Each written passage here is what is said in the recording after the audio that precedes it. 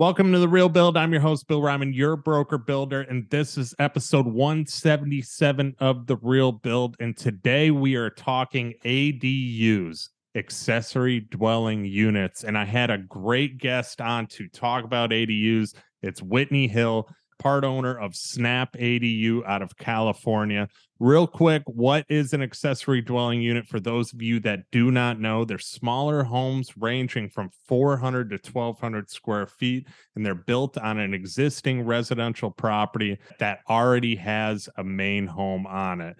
So an ADU can actually be used in a variety of different ways, such as providing additional housing for family members, generating rental income, and also, most importantly, it's becoming more popular in many countries to address housing shortages and create more affordable housing options. So we talk about all this. I'm excited for this week's episode. So here you go. Welcome to The Real Build, the show that shows you exactly what you need to look for in construction and real estate. I am your host, Bill Ryman, your broker builder, and each week I will teach you exactly what you need to look for, whether you are buying, building, or selling a house. I interview top people throughout real estate and construction, give you a better perspective prior to making one of the biggest investments of your life. I will also discuss my personal experiences as a luxury builder and real estate broker and answer your questions about the process. With that being said, welcome to The Real Build. Whitney Hill, welcome to The Real Build. How you doing today?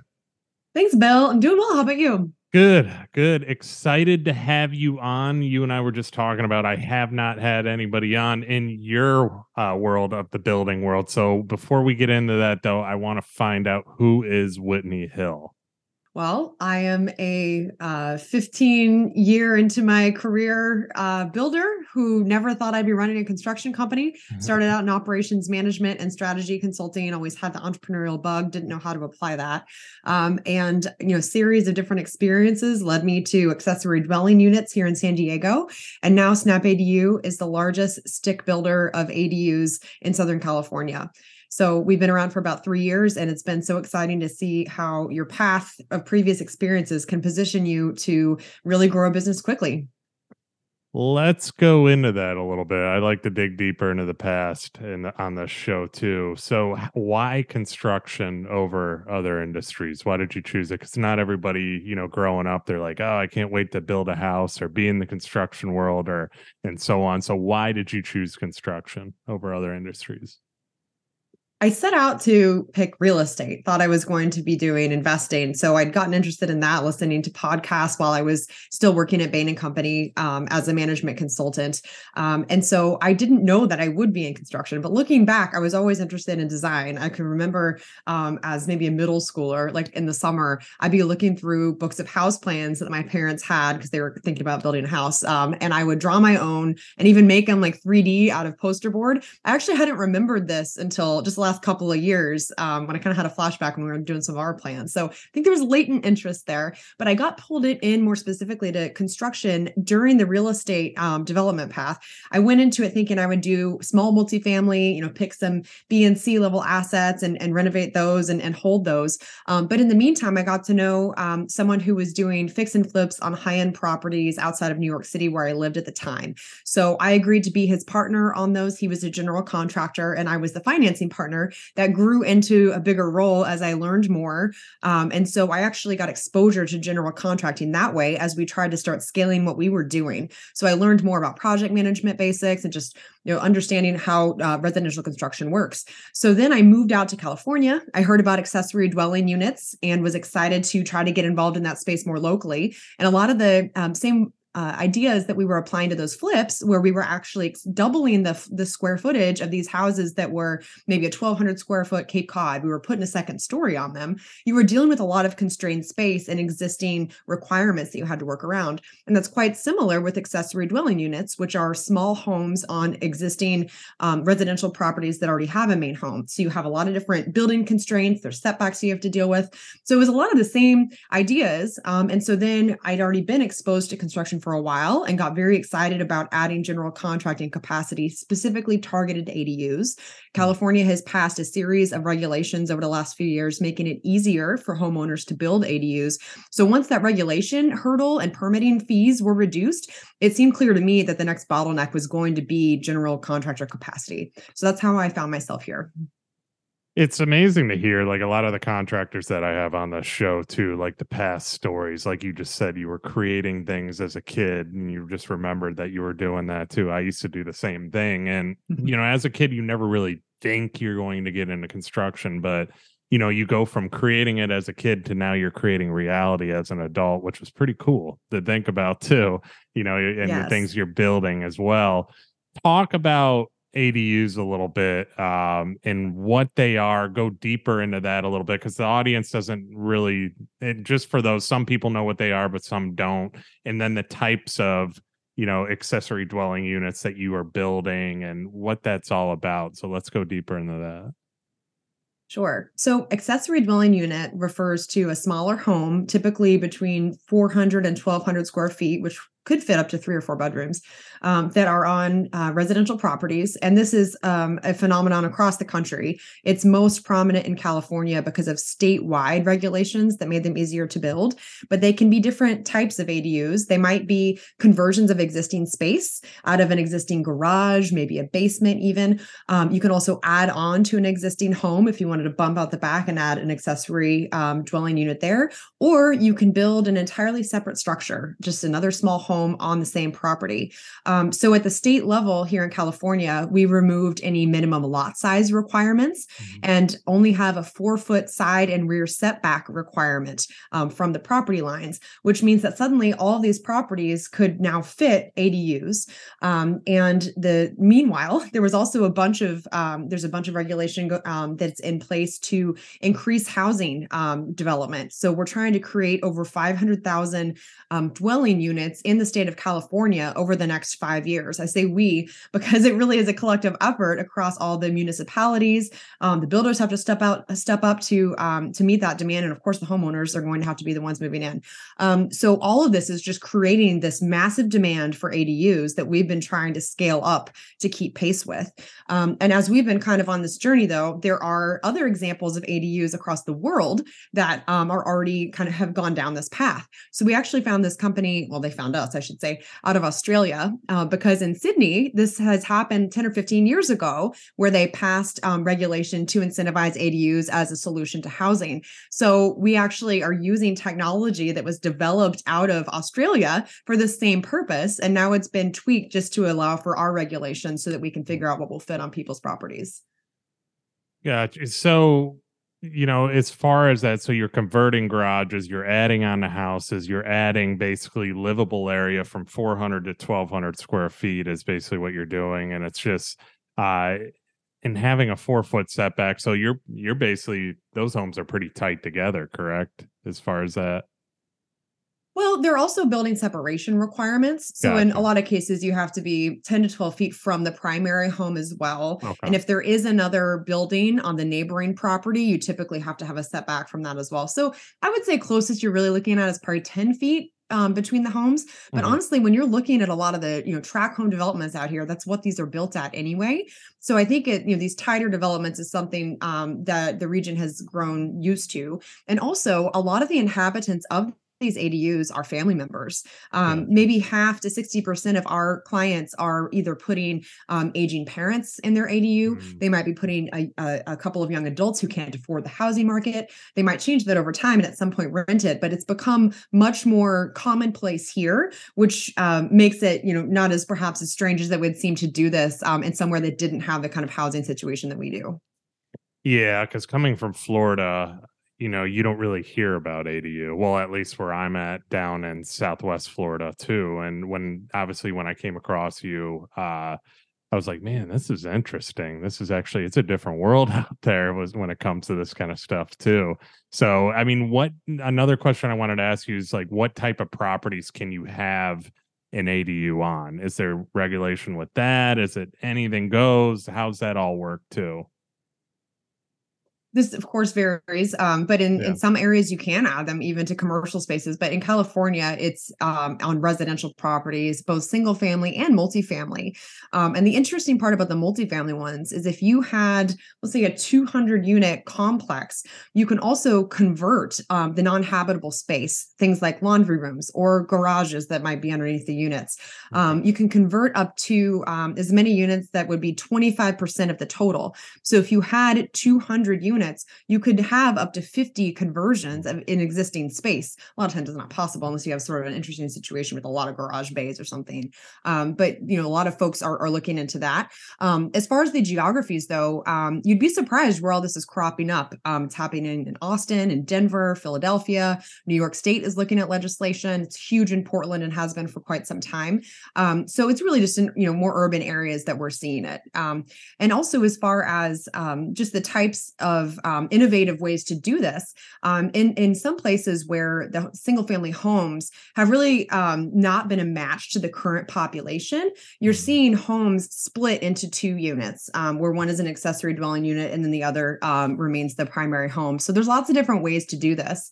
And it's perhaps a good segue to talking about what we've decided to specialize in, because I think that's why Snap ADU has been so successful, is that we picked our lane of detached new construction ADUs. So when we first started 3 years ago, we just said ADUs, right? ADUs in San Diego. And that could have meant anything from converting a garage to doing one of these multifamily developments that really has a different set of criteria and skills than just doing detached new construction. That said, there are other people who say, I will only do conversion work. I don't want to deal with new construction. So it's just a different set of variables. And for us, we picked that lane because it matched what skills we already had in-house. My co-founder was a general contractor for about 13 years prior to teaming up with me. And he had a custom home background, larger scale projects. So we felt like the detached new construction was a good match for us. Having that background, let's go into that a little bit too, because obviously that's important. Because you guys come from, I was looking into your company, you guys come as more, like you said, new construction, but a design build aspect of it too. So talk about that a little bit. The one-stop shop as far as accessory dwelling units. I know that's an important thing, and kind of your style of doing it is that's the difference maker too. Being that one-stop shop, what's the importance of that? I can't even imagine not being design build at this point, Yeah. but we started out without an in-house design and permitting. So we brought that in 2 years ago now. And a couple of reasons for that. One, as we were starting to build more of these, we realized we needed to start standardizing what we were doing with construction. Because keep in mind, when we were first building this company, we were in the throes of COVID. So we were just seeing all those supply chain issues where we couldn't get XYZ in stock, or the lead time was 20 weeks and it just wasn't going to work. So we started trimming down what we would even put into plans as far as window sizes, door sizes, shower units that were standard.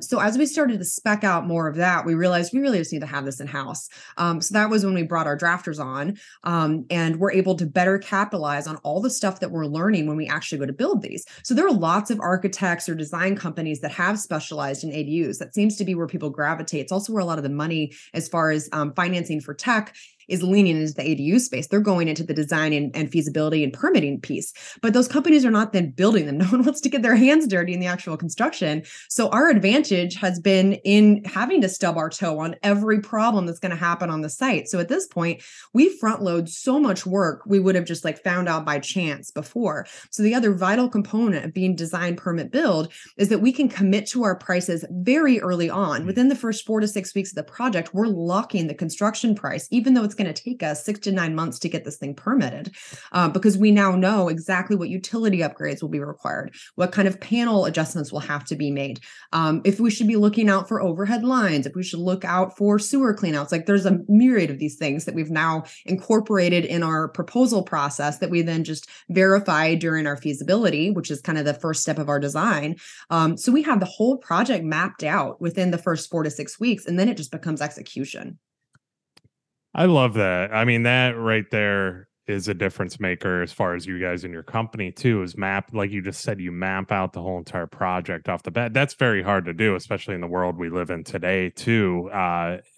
Just like you said, with the delays and everything, it's starting to get a little bit better. being a few years out of COVID now, or a couple of years out of COVID, but it's still, there's still demand. You're dealing with the demand over where you're at as well too. How are you handling being more transparent if some kind of issue does come up? Obviously you're locking in the price too, but that's very hard to do in the world today. So how are you working that out right now? I'm just interested to hear that, as far as if something does come up during the build. Yes.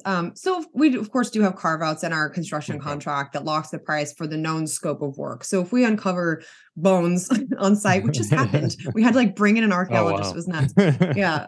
So if that happens, I mean, that there was a carve out for that. And it's always a judgment call of how much of an unforeseen cost we're going to pass on to the homeowner versus we're going to absorb for a better customer experience. So I think at this point, though, we've fumbled the ball enough times that we feel pretty confident we've caught 95% of the big watch outs. So we don't have to, chance absorbing that as much as we would have if we locked prices like 2 years ago when we didn't know as much. So how do we handle it? If at all possible, we will try to absorb it. I mean, big hits too. I'm talking like 20, 30,000, Oh wow. especially if it was something that we feel like we should have foreseen. But Yeah. keep in mind too, that's a benefit of focusing on these larger jobs. So there is more room in there for us to absorb some of that, because really it's taking us as much project management power to handle a large 1,200 square foot unit with a garage as it would a 500 square foot studio. So that was the other reason we pushed towards these bigger projects, because it allows us to have more levers to pull with customer service because the margins are simply larger. Let's go into that a little bit too, as far as the communication process with you guys. I'm interested to hear, because how many projects at once do you have usually commonly going on? Just question as far as Yeah, right now we have 48 live, and it's okay. about a third between design, permitting, and build. Gotcha. So to handle, 48 projects all at once, that's a lot of communication, keeping the clients in tune of what is going on. So how are you handling that process too?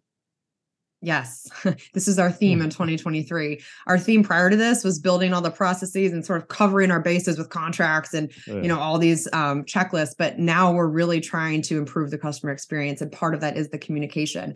So we've templated out as much as we can with known checkpoints during the process, so that the client never has to ask what's going on. They always know where we are and what's next. A big part of that is leveraging our project management software, which was one of the first things that we set up when Mike and I partnered. So when I met him in 2020, he was doing about $1.5 million of revenue, had 5 people on his staff, and they were doing it all with email and Excel and phones, like a lot of smaller shops would. So I was able to, in parallel, set up our project management software with all these jobs in mind, knowing what we needed to accommodate. But it helped because we had this real company we were trying to put into this project management software, which allowed us to iterate very quickly to get to a workable system. So once we had that system up, we were able to put our new jobs in there, have the client facing side of that where they can see our job schedules. And as we've gotten more and more confident in our process and our timelines, we're able to show the client more and more. So now they can see the entire schedule of what's going to be happening. So that massively helps in the communication, because they can at any time check in on what's going on. But in addition, we're layering on sort of a templated reach out that tells them, like, we just submitted your construction documents, expect to hear from us at blah, blah, blah point. So you're always kind of telling them what's coming next. I mean, what you're doing right there is awesome too, because doing the touch points consistently too. I mean, I need to get better at it. Everybody needs to get. I mean, there's always growth in communication. Let's put it that way. As far as how we can do it, the software too.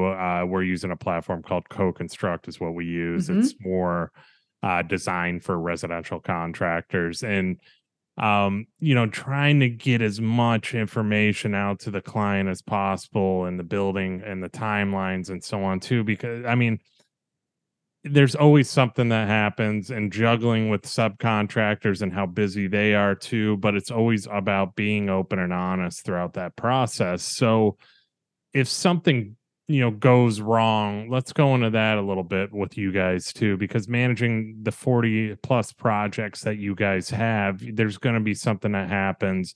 How are you dealing with that? How are you addressing? I always like to ask contractors these questions because I always get great answers too. And it helps everybody because this show is all about actually what to look for when building, buying, selling, whatever, when it comes to construction. So, what do you do during a time like that or a situation like that? I would say our approach has evolved significantly. So we used to be in the camp of sort of avoiding things, like not reaching out in case they might ask you something, like not wanting to follow up after the job in case they might have warranty claims. So I felt like it was sort of this like don't poke the bear mentality where it's like almost minimize the client interaction. But now with this new focus that we've been talking about, we really do engage them in almost everything. And so a specific example, and we use Builder Trend, which actually acquired Co-Construct, as I'm sure you know. They have a feature called Daily Logs, which is like it sounds. It's just a place to record information, take photos, and then tag any other team members who might need to be involved to take care of it. And first, we didn't start using those until maybe a year ago. But then maybe 3 months ago, we started saying, you know what, let's let the client see these because then they're going to see all the stuff that we're catching on site, what we're doing to take care of it. And we kind of get ahead of it. So they're actually getting real-time visibility into those problems as well. But what we found is that if you just allow them a window into that, they see that you're on top of it. And even if there are problems, they're seeing you take care of them. So they get more comfortable with the idea that things will come up and then Snap will react. So we gave them that window to sort of get ahead of any of those problems.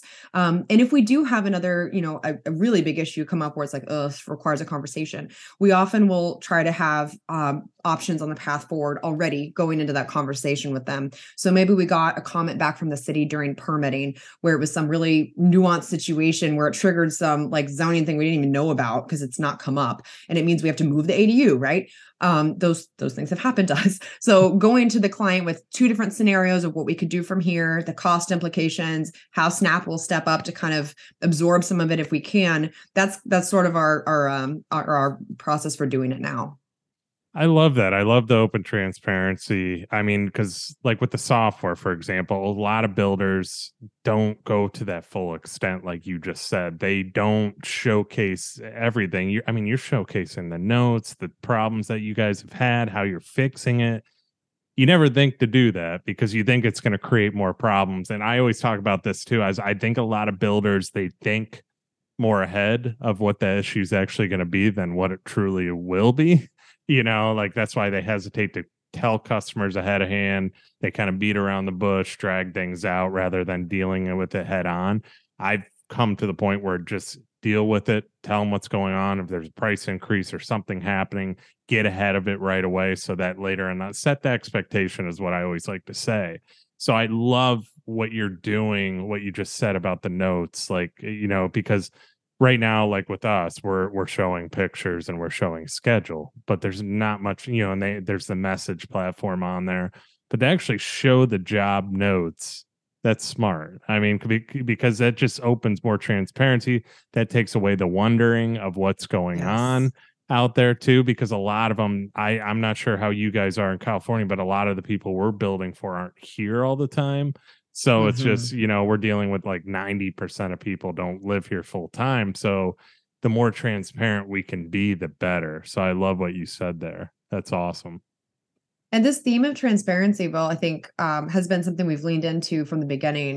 The first frontier for us that was sort of scary, like you just mentioned, with like showing the client all of your daily log notes. The first frontier we faced that with was pricing. Historically, it's really hard to get numbers for this kind of stuff. People don't want to put it on their website. They make you call them or, something to that effect. Within the first 6 months to a year, we started publishing the vertical build pricing. And so for the structure itself and all the finishes directly on our website alongside the plan.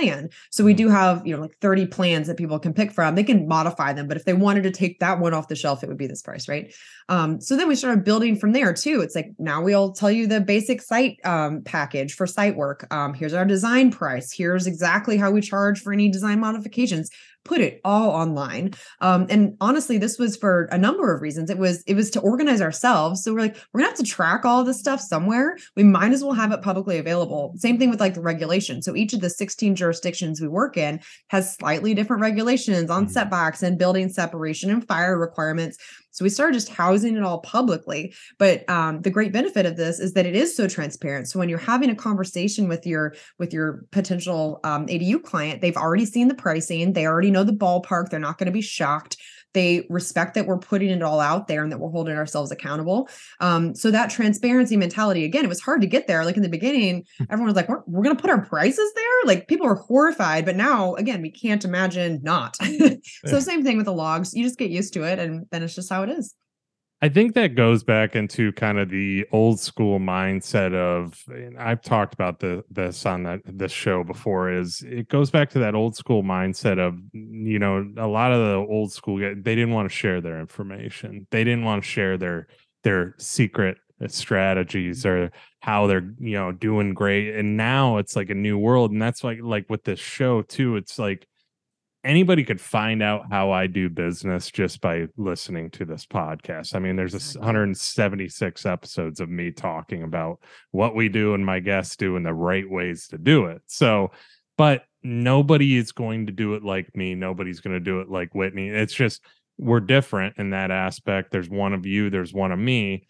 And it's like, why not help each other get better in this industry? Because the construction industry has always looked down upon, because somebody somewhere has always had a bad experience, and then they come to us, and then it's almost like we're selling a good experience to them and trying to take their mindset away from that bad experience. So I love what you're doing as far as being more transparent. I think more contractors need to do what you're doing and go ahead with that strategy and just let it out there more, because a lot of them are hesitant. Because it's just what you just said. It's just they're hesitant. They're thinking way too far ahead on what the outcome's going to be rather than what it's really going to be.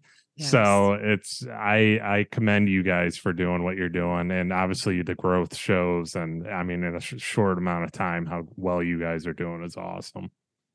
Well, thank you. And I think another reason that folks are reluctant to put out pricing is they just don't know, right? So that goes back to the whole front loading the work. Yeah. If you map out the whole project in the first 6 weeks, like you will have a real number. So I think that was lacking too for us as well. We didn't know all these numbers up front. So there was a little bit of, just picking a number and then seeing if we were going to make money, like for real in the first few months of this, because we just had to get started.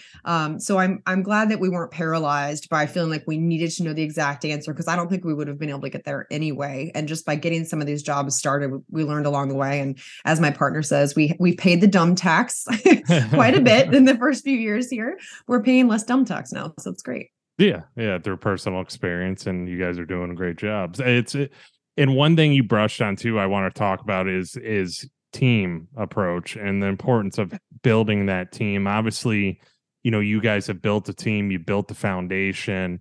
Let's talk about that, like having a team approach, having a good team backing you up at Snap ADU, and what you guys are doing there. Yes, we have a fantastic team. We love working together, truly. So it makes this all even more fun. So we have 16 full-time employees, and then an army of subcontractors.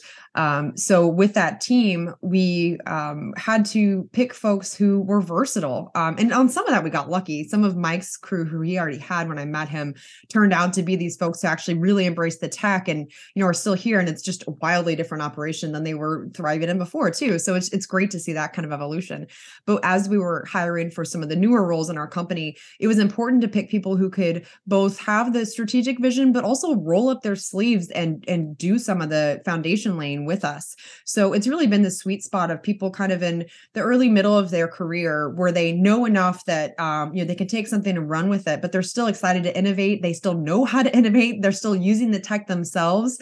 So it's been sort of finding folks who are like-minded, and then that's built on itself too, where a good number of our current team have been referrals from our own networks, which is fantastic if you can hire people that you want to work with. Again, so it's really just meant that we've been able to evolve even more quickly, because these great people have taken the reins in their own department and push us forward, beyond what Mike and I could have done. And I feel like, maybe a year and a half ago, when we really started to see some of that, that's when Mike and I, as like co-founders, really felt like we were doing a great job here, because finally it wasn't us that were, the main momentum behind the company. It was the whole team.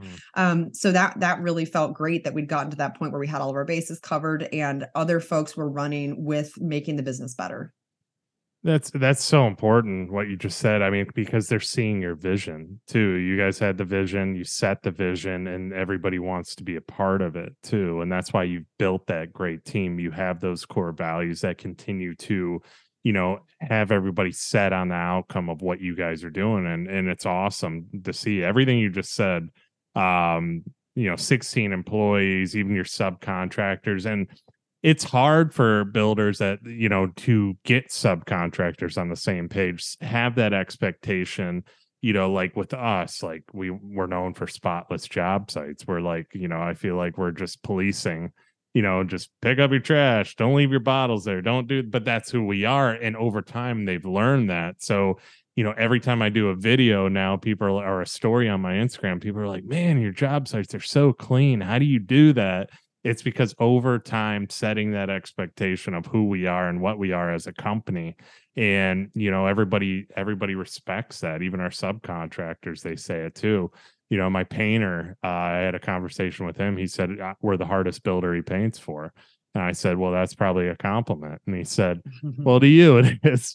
But he's like, to me it's hard, but he's like, I like you guys and so on. And he goes, I respect it because when I jokingly say when we blue tape a house for final punch out, it looks like Smurfs blew up. So it's just, it's hiring people that are willing to do that. We've had past painters that couldn't handle how strict we were with punch outs, but we found the right people and putting those right people in place. And what you said is 1,000,000% spot on. I think that's so important what you're highlighting about the consistency, it sounds like too, that you've been able to cultivate. And I think how that plays out for us with our subcontractors, we pretty quickly wanted to move towards some more fixed pricing just based on square footages or bathroom counts. Because again, we we're standardizing all these like main features. And that was hard to do in the beginning when we didn't have the same track record that we do now. But once you prove yourself to those subcontractors, like, yeah, we're going to start, 3 to 5 jobs a month and they're all going to look like this. And it's all this level of quality or whatever it is that is your thing. That consistency makes it an easy yes as well. So I think that's important. And one other piece that comes to mind, just based on what you were saying about the quality with your, even your clients seeing that too, of course, aligning what you're selling at the very beginning of the project with what they're actually going to experience was something that we didn't do a great job of early on. So we built out our sales team with these phenomenal people who are just wonderful with homeowners and painting the vision and being so responsive. And that whole part of our business was way ahead of where some of the rest of it was for a while. So then by the time it got to construction, it wasn't in concert with the high touch sort of mentality that it was during sales. And that goes back to my point about these templated reach outs so people know what's going on. We had to continue that same experience throughout the whole process. So there was going to be this massive letdown. So making sure that you're crystal clear on what you're delivering matches what you're selling was also very important for us to get right. Yeah, and I think, a lot of people, not a lot of people, but there's quite a few builders in my area that, they can sell a bag of ice to an Eskimo, but they don't build what they say they're going to build too. And it's just like, Yes. I'm sure you experience that too, especially when times are busy too. A lot of builders or a lot of people kind of come out and they want to go into construction with limited experience, which is fine.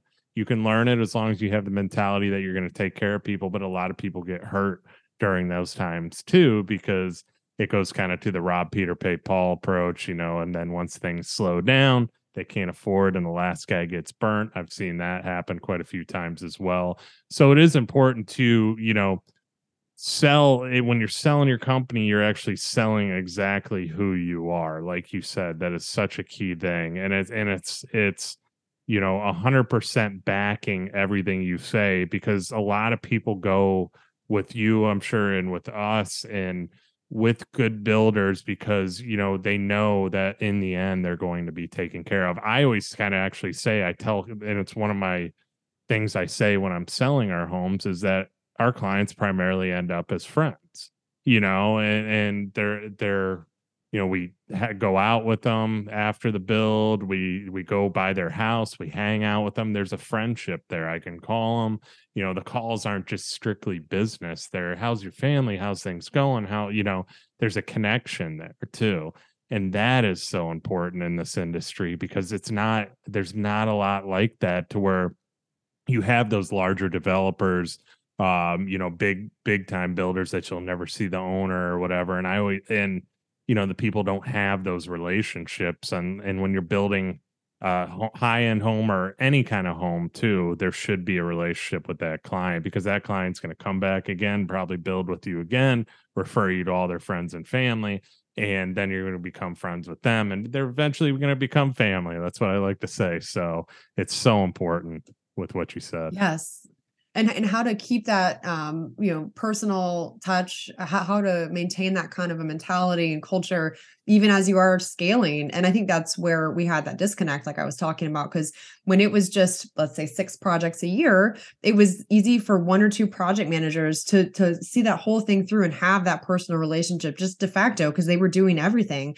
So as we built out this broader team, and it's kind of more of a stage gate process where a lot of different people are going to touch it, we too late really filled in those gaps to make it still feel like a cohesive customer centric experience. So how to kind of keep delivering that as you grow is tricky, because at the same time as you go out with them and like promote these friendships with the clients, how can you do that without burning yourself out? Especially, as owners, it's so tempting to want to be involved in all this, but you just can't. So what are the high value touch points that you can maintain and still give that feeling, or have someone on your team kind of carry that torch for you?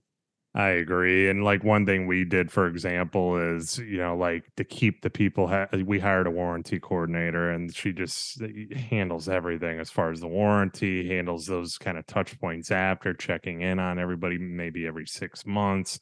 After the first initial closing, checking in after maybe a month first and then going to 6 months and after a year, then checking in after that. So just constantly touching, the customer and just making sure everything is okay with the home too. I still have relationships. I took a call today from a customer we built 6 years ago. He said he had some issues with a sliding glass door. More than likely, the bottom just needed to be resealed or recalked. I told him that because he had some remodel guy come over and tell him he's got to replace all his sliders. I was like, that is ridiculous. I mean, your house is 6 years old. Those are meant for Florida. You don't have to replace the sliders. Probably just need to be resealed. So it's just little things like that. I'm willing to help him. I'm probably going to go over to his house, just look at it personally, and then set somebody up to fix it for him. But not everybody, like you said, can do that when you have an abundance of homes too. But having that staff in line that can still help and answer the call is what is truly important over the time. So For sure. love what you said there too.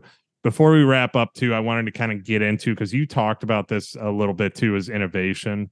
What are you guys doing to innovate in construction? What are some new methods you're bringing in? You and I talked about software to help the customer. What are some other things you're seeing? Obviously, being in California too, you guys are very tech savvy out there because a lot of the big tech comes that way. But interesting stuff happening in the construction world that you're seeing. Yeah. Just on first the project management side, we've been experimenting with tools that allow for more workflow automation. So we already talked about how it's so important to have kind of the templated notes they're going to go out, or the checklist and all the process stuff. But how to reduce some of that manual element has been a big focus for us too. We're using a tool called Pipedrive for our CRM. Game changer as far as being able to handle twice as many leads with the same number of people, because of the workflow automation that allows you to almost like mail merge with templates. And we're talking also with like Word and Excel. So if you're somebody who loves their homegrown Excel tool for estimating, like, fear not, you can put it in there and have it dynamically feed fields from your custom Pipedrive fields, maybe about the square footage or about the electrical situation or whatever. We've got 50 fields that we customized. All that can populate these things and produce an instant proposal that looks completely bespoke. It is completely bespoke, but we're not like doing any manual labor like we would have before. And same thing with the email reach outs. Like if you have the little mail merge fields in those emails, it instantly looks personal, but you've already just streamlined that and perfected it once. You don't have to touch it again. So that's been a massive game changer for us. The other area we're innovating is in 3D visualization. So trying to give our clients a better experience up front when they're selecting their floor plan and really understanding what that's going to look like and feel like, because we don't have model homes. We're not like a modular production company that like has a unit sitting there they can tour. So really getting them into the headspace to make those changes during our feasibility and design process versus when we're framing the house and they finally realize what it's going to feel like. That's another big focus for us, and giving folks sort of lanes for change that are, options. Here's the 3 different options for the kitchen layout versus starting with a blank piece of paper. So to facilitate that, we've been investing in some visualization and also like dynamic floor plans that will allow you to select different options and kind of configure the standard plan. So it's what you see with a lot of tract home builders, but we're trying to apply that on a smaller scale to ADUs. Yeah, I mean, the 3D thing would be so, I mean, obviously we can do 3D design structure and then you can kind of walk, but to be able to kind of walk the plan would be nice too. I saw something on, I think it was Instagram, where they had like a warehouse and they actually had the plan showing on the floor and they were pushing like toilets in and stuff like that. But if we all had a warehouse, that'd be great for us as builders to use, but unfortunately we don't have access to one. So, I mean, we're having to find other strategies too. Um, I've talked to some people about getting more involved with the Matterport cameras where they can actually walk through projects. There's some apps out there too. Trying to think of the other one that Space. I don't know if you've heard of that one. That's another app. Similar to Matterport. I think they just Open Space sends you a camera and you kind of do your walkthroughs too. But on the planning end, like you said, that there are some strategies just to get more people involved, because when people can see reality from 2D is very tough for them to get a feel for it. That's why I go with a lot of back and forth, especially on a larger scale home too. And even on what you guys are doing, it's just to be able to see reality, so they're not going through their bedrooms at home with a tape measure trying to see it. There's a lot of, there needs to be more creative ways. I think there's more coming out, but I'm excited to see kind of what the future has to hold with all that as far as technology wise as well. One thing too, I wanted to kind of go one last thing with you. What are you thinking as far as the economy, as far as what you guys are doing too? In the larger scale homes, I think things as far as track homes, I'm kind of seeing maybe that are slowing down there because of the loan heaviness. I think with you guys, I'm guessing you are fine, just because of the ADU sector is, it's just, I don't know. That's what I would love to know. What are you seeing in the building world here in the future? I mean, we all wish we had a crystal ball, but what are your expectations for the future? Yeah. We definitely see the continued demand, but as far as how folks are actually able to make this happen with financing, that's totally shifted. So home equity lines of credit or construction loans were really popular, even cash out refinance, of course, when the rates were like 3 or 4%. So when that really shifted last spring, it led us to look for other loan products. So right now, a fixed rate second position loan is a popular one. Carries a higher interest rate, but you don't have to refinance your original mortgage as part of a contingency of finishing out the construction. So you can, pay it down for 20 years if you wanted, but in reality, people will refi it when the rates are a bit better. So there's, that's been a big shift. Also, just as far as our pricing, like I mentioned, we've had to lock prices for longer. We haven't done a price increase in a year now, even though our costs have continued to go up. So we've had to be innovative in stripping out costs where we can, and just being more efficient to, make this still palatable for the homeowner. People are already horrified at the cost per square foot that construction's at, let alone for these small units that have an even higher cost per square foot because you're amortizing that cost over these little footprints. You still have the same site work, the same plans, the same kitchen, just way less open space. So we're constantly dealing with that. But as far as where is it going, you hear a lot about modular companies trying to make that happen and more in factories. We've experimented with that a couple of times now over 3 years here.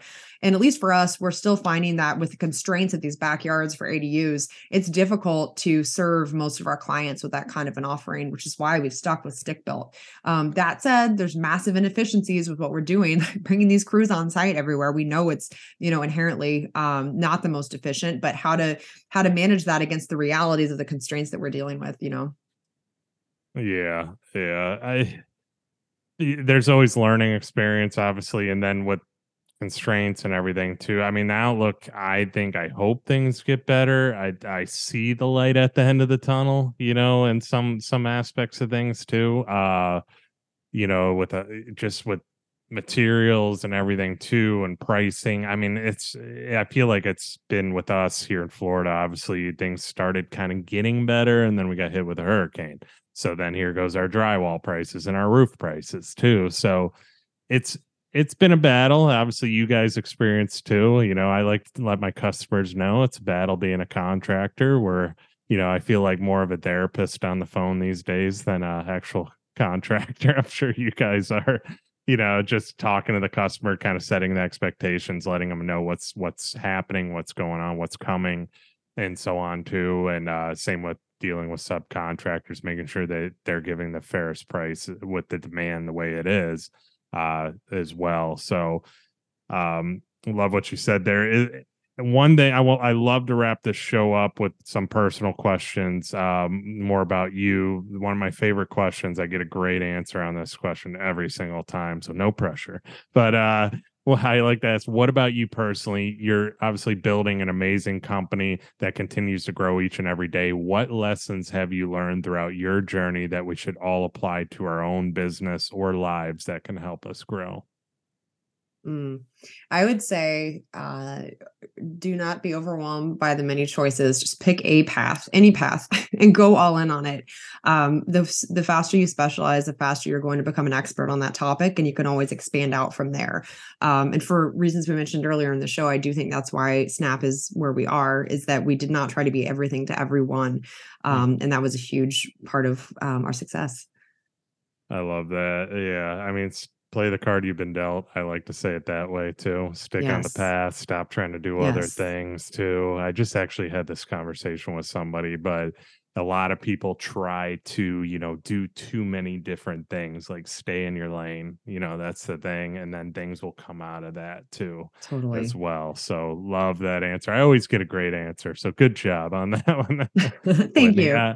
And then another question I always like to ask, everybody asks about your past. Let's hear about your future. So where will we see Whitney Hill in 10, 15, 20 years from now? Who will you be? It's like another lifetime. Well, my kids will be in high school and college by then. So I would think that we will have grown Snap ADU to a point where we're in other markets. ADUs are more mainstream across the country. I'm involved at a higher level, with guidance of the overall company and helping to mentor, future leaders of it. So I'm excited about what opportunities will be there to grow other people in this space as a result of all the stuff that we're learning right now. No doubt you will get there, especially listening to you today. So I have no doubt you guys are going to grow and you're going to have a lot of success. So, yeah, great answer. And then my last question, what this show's all about. What exactly do people need to look for when building their next ADU project, and why should they choose Whitney Hill and your company Snap ADU as their go-to builder of choice? You're going to be looking for a property to build an ADU on, make sure that you have access to the construction site. This seems obvious to you and me, but you'd be surprised. You need at least 4 to 6 feet if you're looking for getting a piece of machinery through there.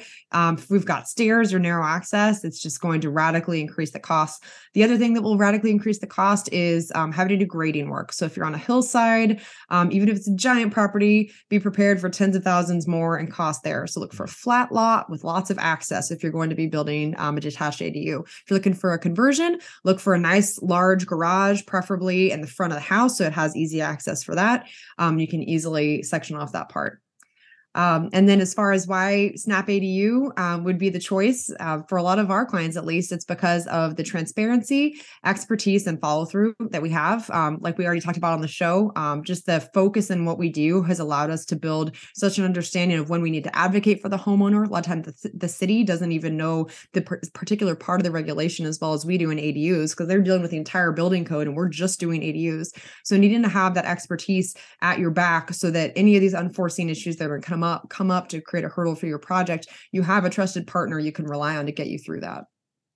Awesome. Whitney, this has been great information today. I really appreciate it. I learned something because, like I said, being where I'm at too, ADUs is a new thing to us as well. So hopefully we'll see you down here in Florida at some point as well, across the country. But no, I appreciate your time today. Last thing, where can people find and connect with you?